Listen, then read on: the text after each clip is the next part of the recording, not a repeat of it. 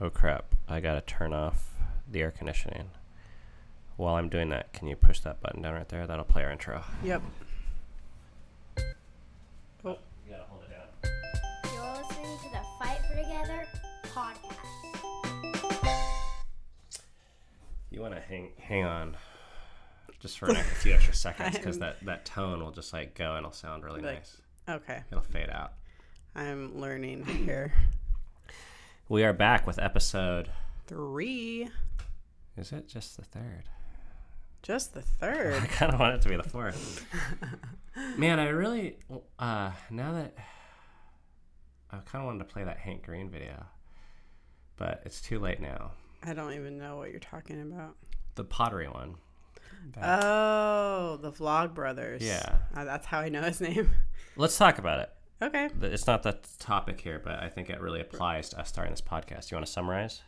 Yeah, he was saying that a teacher had this idea of separating her class. It was like a pottery class or I don't know what you call it, but into 2 groups. She separated them, and one of the groups, I think it was over like how long? Maybe a month or It was the whole class. Semester. Which the story sounds fake to me. Really? Yeah, who would actually do this to prove that point? I mean, oh, that's yeah. Well, I know, just go pretend. I think it's cool. Yeah. But if it was real, maybe it is real. So the first half of the class had to make just one pottery or one pot over the whole semester, and the other half of the class, their goal was to make as many pots as possible. And what they found out, what am I missing? The one pot they were charged to make was like the best pot. Make the best pot. That was their goal. Make the best one pot. And then the other group was, it doesn't matter. Just make as many as you can. The quality does not matter at all. Just pump them out. And at the end of the semester, the pots on the group, on the side where they were making the most pots that they could, their pots actually looked better than the one pot that everyone, put all their resources to make, which, before they said that, I thought it was going to be the other way around. I thought this one pot was going to be, bomb ass, because you have to choose quantity or quality. Right. And they put all their resources into this one pot. But what they found out, or at least what this Hank Green, is that his name, concluded, or the study concluded, or whatever, was that the reason why the multiple pots were better than the one pot is because they had practice, and they kept, they made their mistakes, and then they learned from their mistakes, and then they kept going. And every pot was better than the one before. Every pot was better. Yeah, and that gave me hope for our podcast, because I was starting to feel like, this is going to be, oh man, I don't want to listen to these, I'll tell you that, and I'm kind of embarrassed. But then I'm like, you know what? You got to start somewhere. Everyone's going to be better than the one before. Yeah, you just got to start. And in the creative process, if you're not comfortable releasing something that feels kind of shitty, you're never going to be able to get better. Yeah. So you have to just take the risk out and put yourself out there. You got to ship it. And that's this. We learned this in the vlog in the beginning. This is more my project in the beginning. Yeah. I'm editing these videos, and they just felt so crappy. When I watch them now, it's like, it's cringy, to borrow a millennial term for my kids. Yeah. But it's also endearing, because it's like, well, this was our humble beginnings. Yeah, and you can't get to where you are now without being there. Mm-hmm. So people want to just make the master pot. Yep. So this is our shitty pot episode 3. It's like when a kid starts to learn to walk. I mean, they're cute, but it's silly looking. Like they're like all over the place and they fall all the time. And now, like I'm a fucking rock star walking around. It's really all about perspective, because if you told those people, hey, you're going to be examined and tested on every pot, I think there would have been a lot more pressure. Mm-hmm. But when you just tell people, hey, just make as many as you can. Yeah. And I think for us, I like to think, let's just make as many episodes as we can, knowing that it will naturally get better, but we don't have to make them some standard of awesome. Yeah. Like at any time. Right. You're talking a lot more today. I like that. maybe filming, not at Maybe it's the Moscato. I don't know. maybe not filming. Yeah. And we are still filming naked because we're still in a hotel in Florida. Mm-hmm. Yeah, I'm going to miss this. Which is inspiring. I guess we could do this at home, but it's a little bit trickier. It'd be a little weirder. It's nice having these towels that we can just like, we're sitting on and we can just put them on the ground and maids Someone like cleans it up after us. Okay, today's episode, we had this question come in, and you guys know you're supposed to ask the questions on the Anchor app so we can get the full audio, which makes our pot less shitty. It fully takes advantage of the audio experience. But this question was really good because I think a lot of people wonder about it or have this belief system about homeschooling. So, oops, I gave it away, but... Okay, let's get into it. So we don't have the audio, so you want to read it? Sure. And Cammie, really, you got excited about this question. Yeah, just because I think it's what a lot of people think, and it's even what we thought before we started homeschooling. And then I love the last part, but anyways. Okay, this is Bob. Hi, Ben. Are you going to read it in your dude voice? Oh, sure. Hi, Ben. It's nobody's business, but I'm curious anyway. You were provided... It's always funny to me when people start off questions as if it's like nobody's business, which I appreciate because I think in a way they're saying like, oh, it's a privilege to be able to ask that. And some people ask questions in like a demanding way. Yeah. And it's hard to know his tone when he's just writing it out. So he's probably trying to... But we've made our life everyone's business also in a way. Anyways. I still appreciate it. Hi, Ben. It's nobody's business, but I'm curious anyway. You were provided with a life that appeared to be fairly normal. You became successful with that background. Do you think that you are allowing your children to be successful in this world, given that you are protecting them from the normal interactions that help to make you what you are? They are experiencing lots of travel, etc., and I envy them that. Will they be able to live in a world that is not a homeschooled world? Without proper certification, it is unlikely that they will be able to get well-paying jobs. The second generation of homeschoolers, their children, will be difficult to finance on a regular minimum wage. Obviously, we don't see everything you guys do. I really like your close family. It is a credit to all the work you have done with them. Have a great week. Don't lose any sleep over the comments. I'm off to have a beer. Bob. I love that. Oh, man. What do you love about that? I feel like it's a very, like he was trying to it's almost like an email. Like sometimes Instagram comments are just like super short, and I don't know, he took the time, I don't know if he's an older gentleman, he might be, like he took the time to just frame this whole thing where he's like, hi, Ben, and then he has his whole thing and he like elaborates, and then he's like, almost like, goodbye, I'm off to have a beer. It's like a handwritten letter over an Instagram comment. Yeah. No emojis. No emojis. Yeah, Ben probably appreciates that. So, yeah, but I think this is really... I like this question also because I really like having people that disagree with us but are respectful. Oh, absolutely. In fact, the world is so much more fun when you have people that disagree with you. Yeah. Like some comments drive me crazy when I feel like people are just like turning us into some sort of hero. Right. But he's like, he's respectful. Yep. And has his own brain, as do we. Okay, so let's talk about this. Do you think that you are allowing your children to be successful in this world, given that you are protecting them from normal interactions that helped to make you what you are? First of all, I would say we're not protecting them. Meaning we're not saying, oh man, public school is bad. We don't want you to be there. Yeah. Because we think it's dangerous, or we don't want you to know what goes on there. Yeah. In fact, with our older kids, I would say if they choose public school, I would let them choose it. Yeah. And I think that's actually a really important distinction because we're choosing homeschooling now because it better fits our priorities.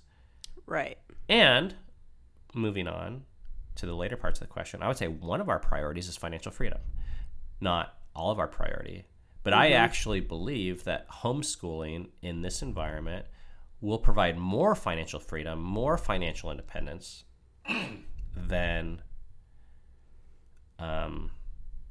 anything you can learn in public school. Yeah, I want to first address the beginning, though, because I think because we're not trying to protect them from the public school, I think we make other choices in our life that actually reflect that we're not trying to protect them from a certain environment.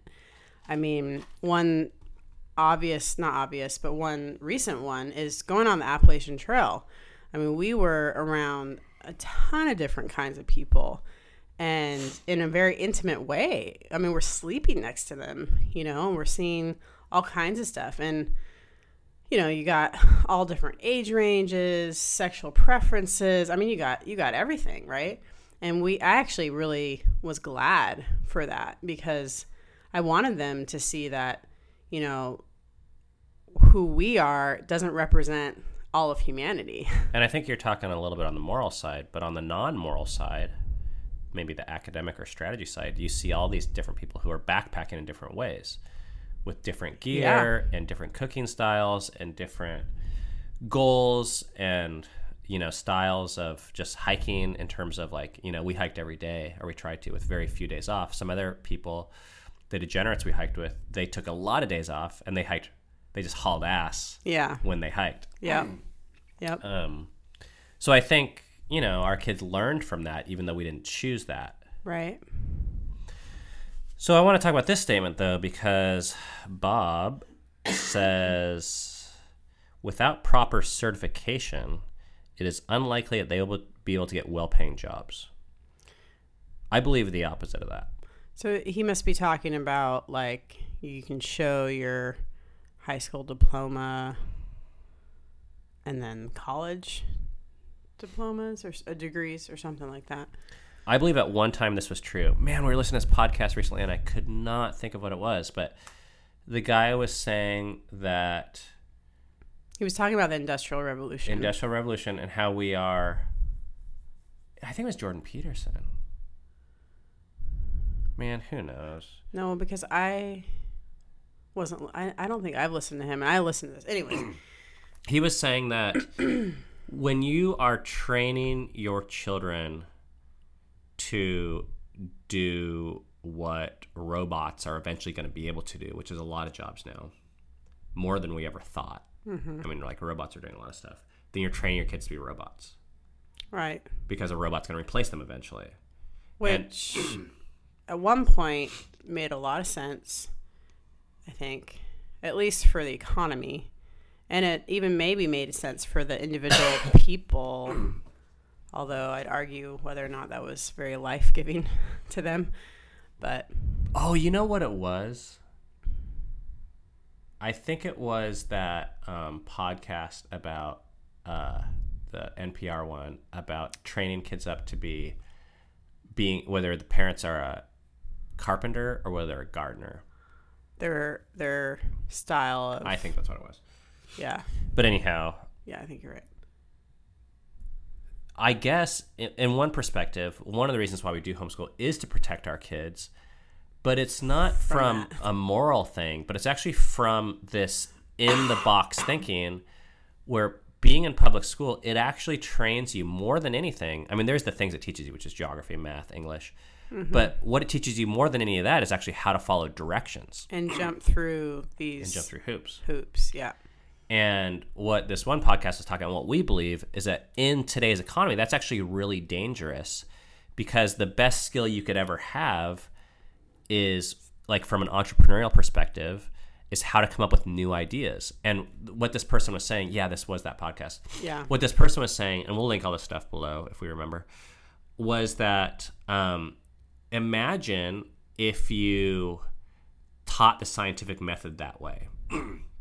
In science. Well, actually, hell, I think they do teach it this way, where you observe other people's science for most of school. You actually don't come up with your own hypothesis. Okay. You study Galileo and Newton and all these people. And the first time you ever do science, the first time you ever really do experiment. yeah, where you actually are trying to discover some sort of crap is in college or postgraduate. Or maybe like once a year. I don't know. I just remember doing like a science fair project. Yeah, if that even counts. I don't know. But he was comparing that with another mode of teaching, which is like you actually let kids explore from the beginning so that by the time they get to graduate level work, they're actually used to practicing the scientific method, not just observing it. Right. And schools are very good at getting people to recite data, memorize data. Not even long term. Like, I don't remember hardly anything. Follow instructions. And those aren't bad things. Yeah. But academia, like, and entrepreneurship, very little of that is stuff that has made me money. That's like if you want to clock in. Well, and they're training that for 16 years if you don't get a bachelor's degree. It's a long time to be trained in that one way of thinking. So a lot of our belief system is that the modern academic system was built to create workers for the Industrial Revolution. And there's some historical fact here. And I'm sure there's multiple opinions on that, but that's just our broad view. Mm-hmm. And that's, once again, this isn't a wrong thing, but the academic system has not evolved very much, and the rest of the world has. Mm-hmm. So we might disagree on this, obviously, but we do believe we are giving our kids more of an advantage to make money in this world, not less. Just by giving them a broader, like, be able to train them and be able to think differently. Yeah, by giving them a clean slate from having to, like undo a lot of... Yeah. So, I don't know if there's more to this question or if we just, like, nailed it. Well, and I think to look at our kids now, I mean, who knows? I think only one of our kids knows which maybe she wants to be or wants to pursue. But I think, you know, I think they'll be able to, like, develop the skills needed to pursue, like, what they want to pursue, like, especially if they have us supporting them emotionally and financially. And maybe we should talk about what we do teach, because there's a lot we don't. Yeah. But I was inspired by this book called The Thomas Jefferson Education. Mm-hmm. And one of the things that it pointed out was one of the best things you could ever teach your kids is how to learn. Like, how to be excited about learning itself. And the only way to teach that is by learning yourself. Like, showing that you're excited about learning. Which is very different from what's taught in the public schools. What's taught in public schools, once again, there's the obvious reading, writing, and arithmetic.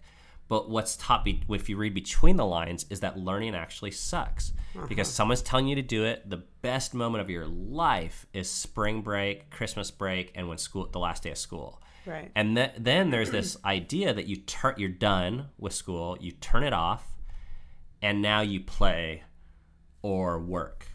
Yeah. And those are subtle lessons, but they're actually the most important lessons. And another completely opposing viewpoint is, no, learning is what you will do for the rest of your life. Yeah. And I really like this because some friends of mine have inspired me, even with, like, they're coming up with new math curriculums. And he told me, you know, teaching math to kids is kind of a waste in a way. Like, he's convinced almost any person can learn high school level math within 2 weeks. Mm-hmm. Like, if they're a motivated learner. Like, hang on, I gotta go. I think that might be room service or something. House thing. I don't know if that was our door. Was it not? Good. Yeah, we're good.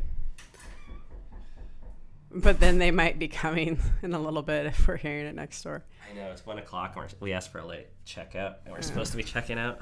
Yeah. But we have podcasting to do. Yeah. Hashtag priorities. Yeah. Where were we?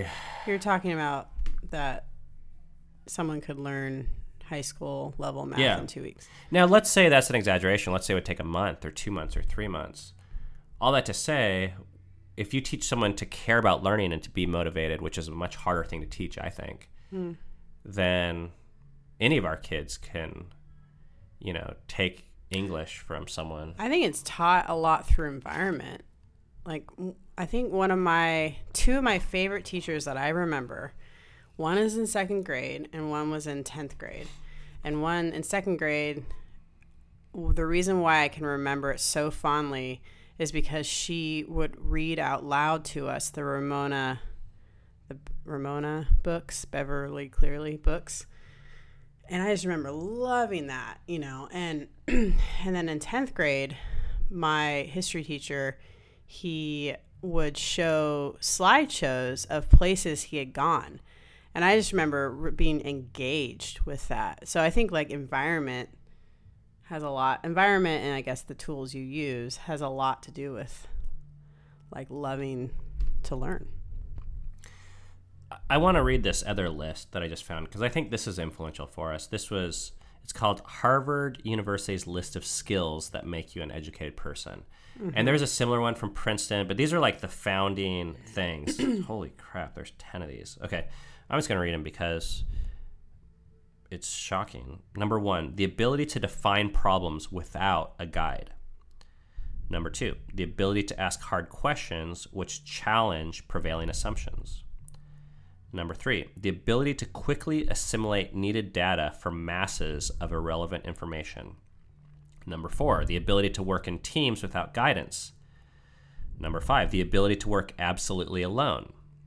Number 6, the ability to persuade others that your course is the right one. Number 7, the ability to conceptualize and reorganize information into new patterns. Number 8, the ability to discuss ideas with an eye toward application. That's like the opposite of school. I mean, everything you learn in school, you're not actually using it. You're like learning it from a book. Anyways. Number 9, the ability to think inductively, deductively, and dialectically. You can look all those words up on your own.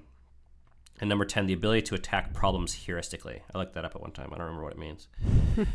But all that to say, I want our kids to know how to do these things. And sending them to school is actually counterproductive for us. There's not enough hours in the day, I think, to send them to school to learn other things and to learn these things. Yeah. That's the way I see it.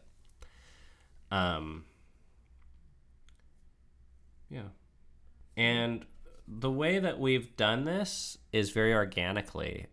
So I have, in the last 10 years, I've owned a number of businesses and taken my kids to every real estate transaction, almost every person that I've hired, every person that I've fired, every board meeting, every shareholder meeting, equity transfers. And there's been, I don't know if it's hundreds of meetings that my kids have sat in on. And that's the experience that they have. Mm-hmm. That, you know, because I went through phases where I felt guilty, like, oh crap, they can't read as much or something. Yeah. Okay. Anything else you want to say about that? Nope. It's time to move on. We need to... Where's our news thing? I think it's this. Yeah, it's time for Fight for Together News. Okay. So you just hang on to the button. Okay. And it just like goes out. All right. In the news today, this week, we have Mr. Rogers. So, Mr. Rogers, where'd that go? Crap. This week, Mr. Rogers... stop that! The audio is going crazy. And this week, Mr. Rogers, it was 51 years ago, yesterday, that he walked into the studio and recorded his first episode. Oh, wow. Of Mr. Rogers' Neighborhood. And that show was really important to us because when we first started vlogging, making videos, we were looking for inspiration. Yeah. And I am not shitting you. He was the only person I could find as like a true north. Casey Neistat was a huge inspiration to me for style and video. Mm-hmm. Boogie 2988 was an inspiration with some of his personal vulnerability. H3H3 was an inspiration to me for certain things with like just being, I would consider like a bit of a prophetic voice and just telling the Pushing damn truth. the envelope, yeah. But Mr. Rogers, from what I can tell, he said the simplest things, like, you're special and you're unique. He taught us how to connect to people through video. Like, how do you be your authentic self and make a video? Because in all these documentaries, and I haven't seen the latest one, but one of the most amazing things people said about him was that he was the same on camera as off camera. Yeah, that's really And he changed so many people's lives, but he didn't do it by doing anything fancy. He just said the same things, like, it's okay to be angry. And he was talking about topics no one else was talking about back then. I remember watching one, because when we were started our vlog, we were watching him with our kids, like, all together. Yeah. And he did this one talking about, he said, some parents get divorced, which is like, no one talked about that back then. Right. But he talked about it. Right. And he just did it again and again and again, like 40 years of just saying simple things. And you'd think, I would feel like, oh, I need to evolve and start saying like fancy stuff now. Right. He never did. He always talked on his level. Yeah.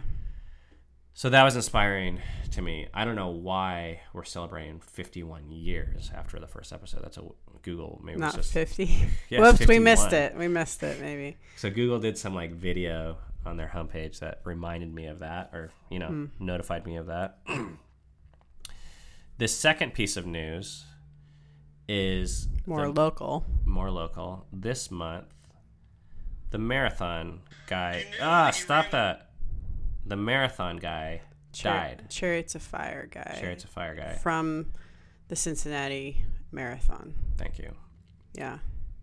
And this was a man that I've seen 5 times. And every time I tear up. And he changed my life. Yeah. And what he did was he sat on mile 24 of the marathon on this long stretch in front of his old house. I think I'm tearing up now just thinking about him. And blasted the Chariots of Fire theme song through his windows on repeat. He was an older man. Da, da, da, Yeah. da, da, da. Da, da, da, da, da. Da, da, da, da, da. Da, da, da, da, da. Da, da, da, da, da, da. Okay. Yeah. And we were, you're at mile 24, which you're almost there, but it's so hard at that point. And he seemed like he was 80, 70. I bet his 80. name was Jerry Burns. Yeah. Hardly anyone knew anything about him because he didn't. Just that he was wasn't a the celebrity. Chariots of Fire guy. If you Google the Chariots of Fire guy, Cincinnati, you see him. And I almost made a video just about him but it's one of those things that's still in the editing phase. Yeah. But you would pass by him, and he would sit in this chair because he'd sit there for hours, and he would clap. And he would say these simple things. He would say, good job.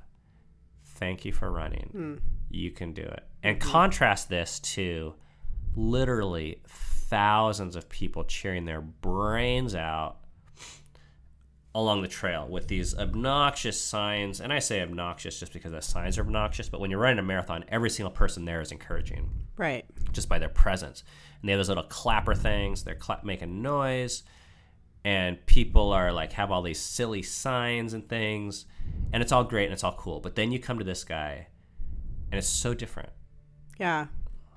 I don't know if it's just really intentional. Like, I want to release this video now. Yeah. Because I took footage of him, and now that he's gone. Oh, we didn't say that yet, but. I didn't say he died. Oh, no. He died. Yeah. This year. This month. And there's this little clip on the news. Let's see. I've never recorded audio this way, so we'll see if you guys can get the vibe for it. You knew that you ran the full pig when you finally got to see Jerry. A Flying Pig legend. You knew you made it, as they just said, to mile 24 of the Flying Pig Marathon when you saw Jerry Burns. Earlier this month, he passed away. But as the Now's Palace Sura tells us, the Tri-State will always remember him. Every year, Flying Pig runners see someone very special here at mile 24. But next year, the Flying Pig will be a little different. That's it. front of the white fence in the light blue house on Riverside Drive, Thank you for running. you could find Jerry Burns. Jerry Burns was a bit of a celebrity on the Flying Pig race route. And as he's doing this, he would, do this. And it was just, I don't know, it just made me laugh and smile and feel good. And it was just so cool to see him out there. For the last 20 years, I hope I can do this a while longer. he encouraged runners with Chariots of Fire playing on the background. You knew that you ran the full pig when you finally got to see Jerry. It was just like one of those things. It was like you just knew he'd be there. And it was an expectation almost. But earlier this month, 93-year-old Burns, who was a World War II 93. veteran, passed away. All right, so 93. Dang. Man, that makes me tear up. I mean, it'll be hard to go on the marathon and have him not be see there. him. Yeah, and he said, I hope I can do this a while longer. 93 years. Good job, Jerry. You did it. Well, that's it for the news. It's time to go to the phone. Wrong one. All right, it's time for the phone calls, and here we go. Hey Crawfords, this is Heidi. I just had a quick question. I'd like to open up a little bit more on social media and YouTube about our family life, but I'm worried about safety and security for my kids, and also my identity getting stolen, because it's happened before. I was wondering if you guys had any tips or precautions that you like to take to ensure the safety of your family and your kids' identities. I don't feel qualified to answer Yeah, we're not very this. good at this because we kind of think part of our identity just got stolen. When I was home, sorry, my throat. I'm like getting these collections things, and someone started an account with Verizon with my parents' old address with my name, and it turns out they had my social security number because when I called and gave them the last four, they had it. And I'm like, well, I haven't had Verizon in 10 years. Right. So we're not very good at this Not kind of good thing. at this. And we're generally like not very worried about it. So, and maybe we should be more worried about it. I don't know. There's just like, on some level, you have to decide that it's worth it. And I think you should be smart. Like, we put our address out there early on. I wouldn't do that probably starting from here on out. But I don't regret doing it before. Mm-hmm. Like, my general belief is if people want to find us, they can. Now, when we become superstars and super famous and have the top podcast in America, then I think we should be a lot more careful. Like, we'll probably have security guards walk around with us. Yeah. And always have a taser on us. And wear clothes and stuff. Yeah. And not show like where we live at all, and it'll be like this huge mansion. Yeah. That everyone will want to be. But we didn't feel that need starting out, or now. I mean, now it's a little different, but still, we're not big or famous. Yeah. I mean, unless you're showing your social security number on screen, my viewpoint is the way most people live, smart people can already figure it out. Like if you're showing pictures on Facebook. So I guess what I would question is, why are you putting stuff out there, and is it worth it? Because if you're just putting stuff to connect with people, for us, we believe our message is worth taking that risk. And one of the bigger things I think about more than like for our kids' safety is not just like an identity hacker so much, but it's them growing up famous or used to everyone knowing them, and then they don't have a chance to live a quiet life if they want. Right. I just don't think we're at that level yet, and I don't really think we ever will be with the nature of our message. Right. So scrap everything I said about the giant mansion and tasers. And tasers. I don't know. I still kind of want a taser. All right. I'd like to hear about combining homeschool with adventuring. How do you find time to keep your kids challenged in school and still make time to go on adventures? Thanks. I think our priority, we see like the adventures as almost not more important than their normal challenges in schooling at home, but just as. Yeah, and this is like the problem we run into oftentimes, and we had this issue, was when you start homeschooling, I think we started to think, oh, we got to do what they do at school, but now we just got to do that at home. Yeah. And because we were religious, we're like, shit, we got to add religion and Latin and all these other things. Yeah. And it was just more pressure. We were trying to replicate school. Right. In the last 5 years, we've kind of like quit that model, and we have been thriving, and I think watching our children thrive so much more. Yeah. I mean, they're learning. Kids like learn. Unless you create systems in your life that prevent learning, and I would say like video games and internet usage is actually up there, because you can just like actually zone out and entertain yourself for probably literally every waking hour of the day. But if you have an environment that's conducive to learning, kids will learn. One of the number one questions we got on the AT, the Appalachian Trail, was, well, what are you doing for schooling? And I always scratched my head at that, because I was just like, this is it. Like, well, people are thinking reading, writing, and arithmetic. Yeah. And if you, assuming you can learn all that in 2 weeks or 2 years, then I think adventuring actually taught this list of Harvard things, the ability to define problems without a guide, the ability to ask hard questions which challenge prevailing assumptions, the ability to work in teams, the ability to work absolutely alone. I mean, our kids learn more leadership, tenacity, perseverance, stick-to-itiveness than I've seen possibly in any other environment in their life. I actually feel proud that our 7-year-old Fulia, she doesn't really know how to read yet, but that she hiked the Appalachian Trail. She can't tie her damn shoes. Before she, learned how to read, tie her shoes. She's ran 2 marathons. I mean, I'm not saying that's what every 7-year-old needs to do, but I just think we have this like certain prescription for our kids that maybe we're doing them a disservice if we don't think a little bit like, it's okay. Because she'll learn how to tie her shoes. And she'll learn how to read. Like, or she can just get Velcro shoes for the rest of her life. Those are pretty cool looking. My question is about homeschooling. Have you always homeschooled? How did you make that decision? And what curriculum or what materials do you use to homeschool? That's a good question, kind of just framing this all up. We got a little theme here. History of homeschooling. We haven't always homeschooled, but we almost have. I was convinced I would never do it. Yeah. Of course, my girlfriend, my only girlfriend ever in high school, she said that she would never homeschool.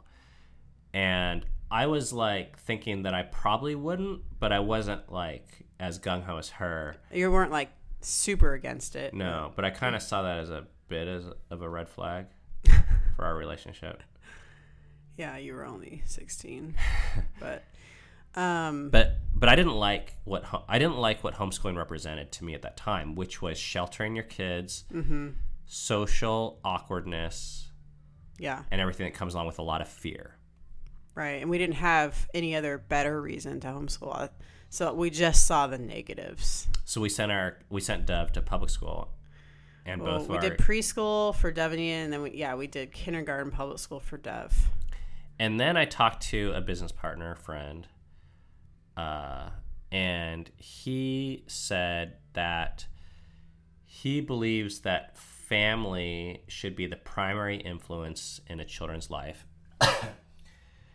And that it would be very hard to send your child someplace for 8 hours a day while still maintaining that. Right. In fact, it's kind of impossible, because in a way you're telling your children, just by the very nature of like, hey, we're giving this institution or these people the best, highest quantity of time in your life, 8 hours in the middle of the day to instruct you. Yeah. And then I'm expecting you to come home and see family as important. You're always going to be competing. Right. And that's where I made the decision at that point in time that if I had the choice between kids that were friends with each other in 20 years, even if they weren't, quote unquote, socially adjusted to whatever trendy peer group existed at the time, or if they were like not awkward, I would choose the first. I would want them to be friends with their siblings. Yeah. Once again, not that you have to choose, but in a way, what we had experienced with public school is that, you know, you're with all people of your same level, age-wise, and you kind of like, I made fun of my brother. I wasn't close to him, but I was close to all these random strangers, none of which I know now or care about me. Yeah. And I'll never forget, you know, another thing happened that same summer. Yeah. I went up to this camp, and it was this homeschooling camp. We just ended up there because it was just a week that worked for us. We're around all these weirdo homeschoolers.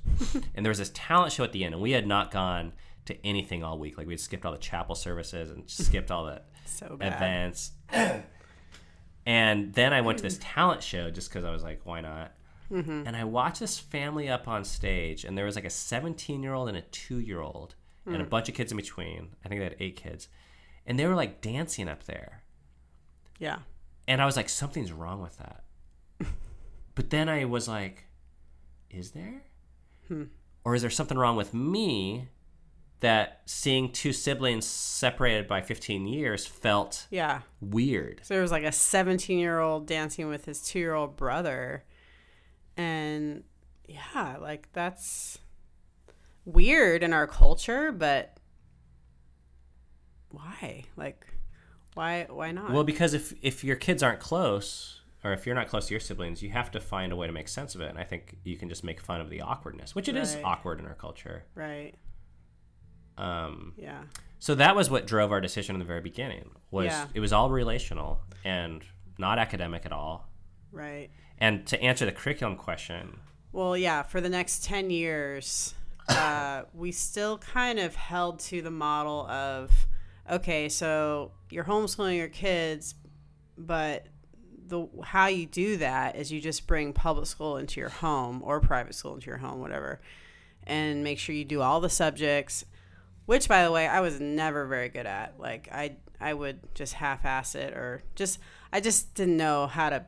I wasn't a teacher. Like, at least in that way, that model.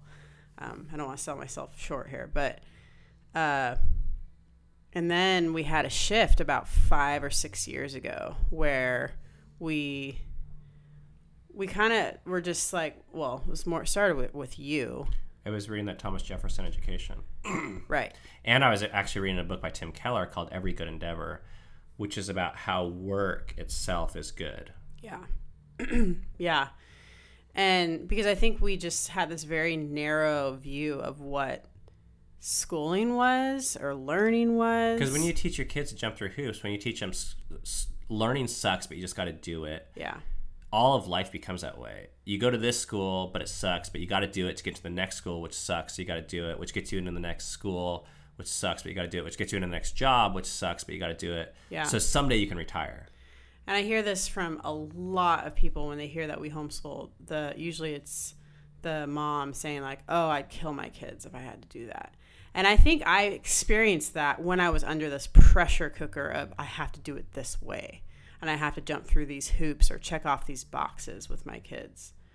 But once we took a year off of school completely, which at the time, which I feel like we're still taking off school, but at the time that was like really hard for me because I felt like I was being a shitty parent. Like I wasn't, I felt like my kids were going to be stupid. I mean, I was dealing with all these, like, now I see irrational fears from our culture, that kind of I adopted. And we did it. We took a year off. And in that year span, I actually began to believe this was all kind of just put on me. Like, I don't need to believe this. Like, I can believe something else that actually fits us better.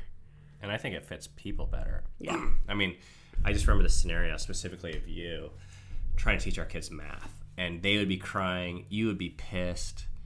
Yeah. And it wasn't in the best interest. Like, it wasn't the best way they learned math. Right. But you had all this pressure. And we're essentially using our kids to feel better about yourself as a mom. Like, I need to get this lesson done. So the kid's actually getting in the way of the math lesson. Right. Which is so ironic because if the point of education is to actually serve the child, Right. You have to come up with the learning style or goal that's best facilitates learning, which is not high pressure checking off boxes.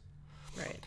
One other thing I want to say, just because I think this is kind of fun, is that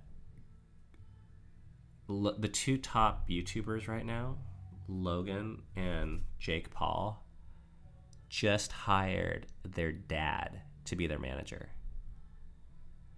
And this guy is an idiot. I mean, I can say that just as my own opinion. Sure, like I mean, the internet kind of will prove it. But anyways, he's not the smartest business guy. He's just kind of this hothead, I think, from Ohio. And from Ohio. Yeah, what good came from Ohio? But anyways, here you have the guys probably making the most money off YouTube right now, I would guess. And who are they hiring? Their father. A family member. Yeah. I mean, are they hiring? A family member. They are the most qualified and probably in the best position to be hiring some professional. But I think after a while, you go through relationships of peers, professionals, and at the end of it all, doing business with family or relationship with family, when push comes to shove, family really matters. And these guys, it's just such a weird move in a way, but in a way I totally understand it, because when you make a lot of money very quickly and you're like wondering who can you trust, you can't trust anyone besides, at least you're more likely to trust family than anyone else. Right. And you don't realize that until things really... So that's why it's so ridiculous for them, because they're making so much money. They could really hire someone who really knows what they're doing. But I think the peace of mind that you get when you invest in family... It's worth it. Is worth it. Yeah. So we're doing that with homeschooling now. That was the point of that. Yeah. Okay. Okay. I think we're done. We got to get out of here. We're 30 minutes late. And we want to go sit by the pool before we have to catch our airplane. Which is really soon. So it's time to say goodbye. Yeah. We'll see you guys next time. Bye. Oh. Thank you for listening to Fight for Together. We'll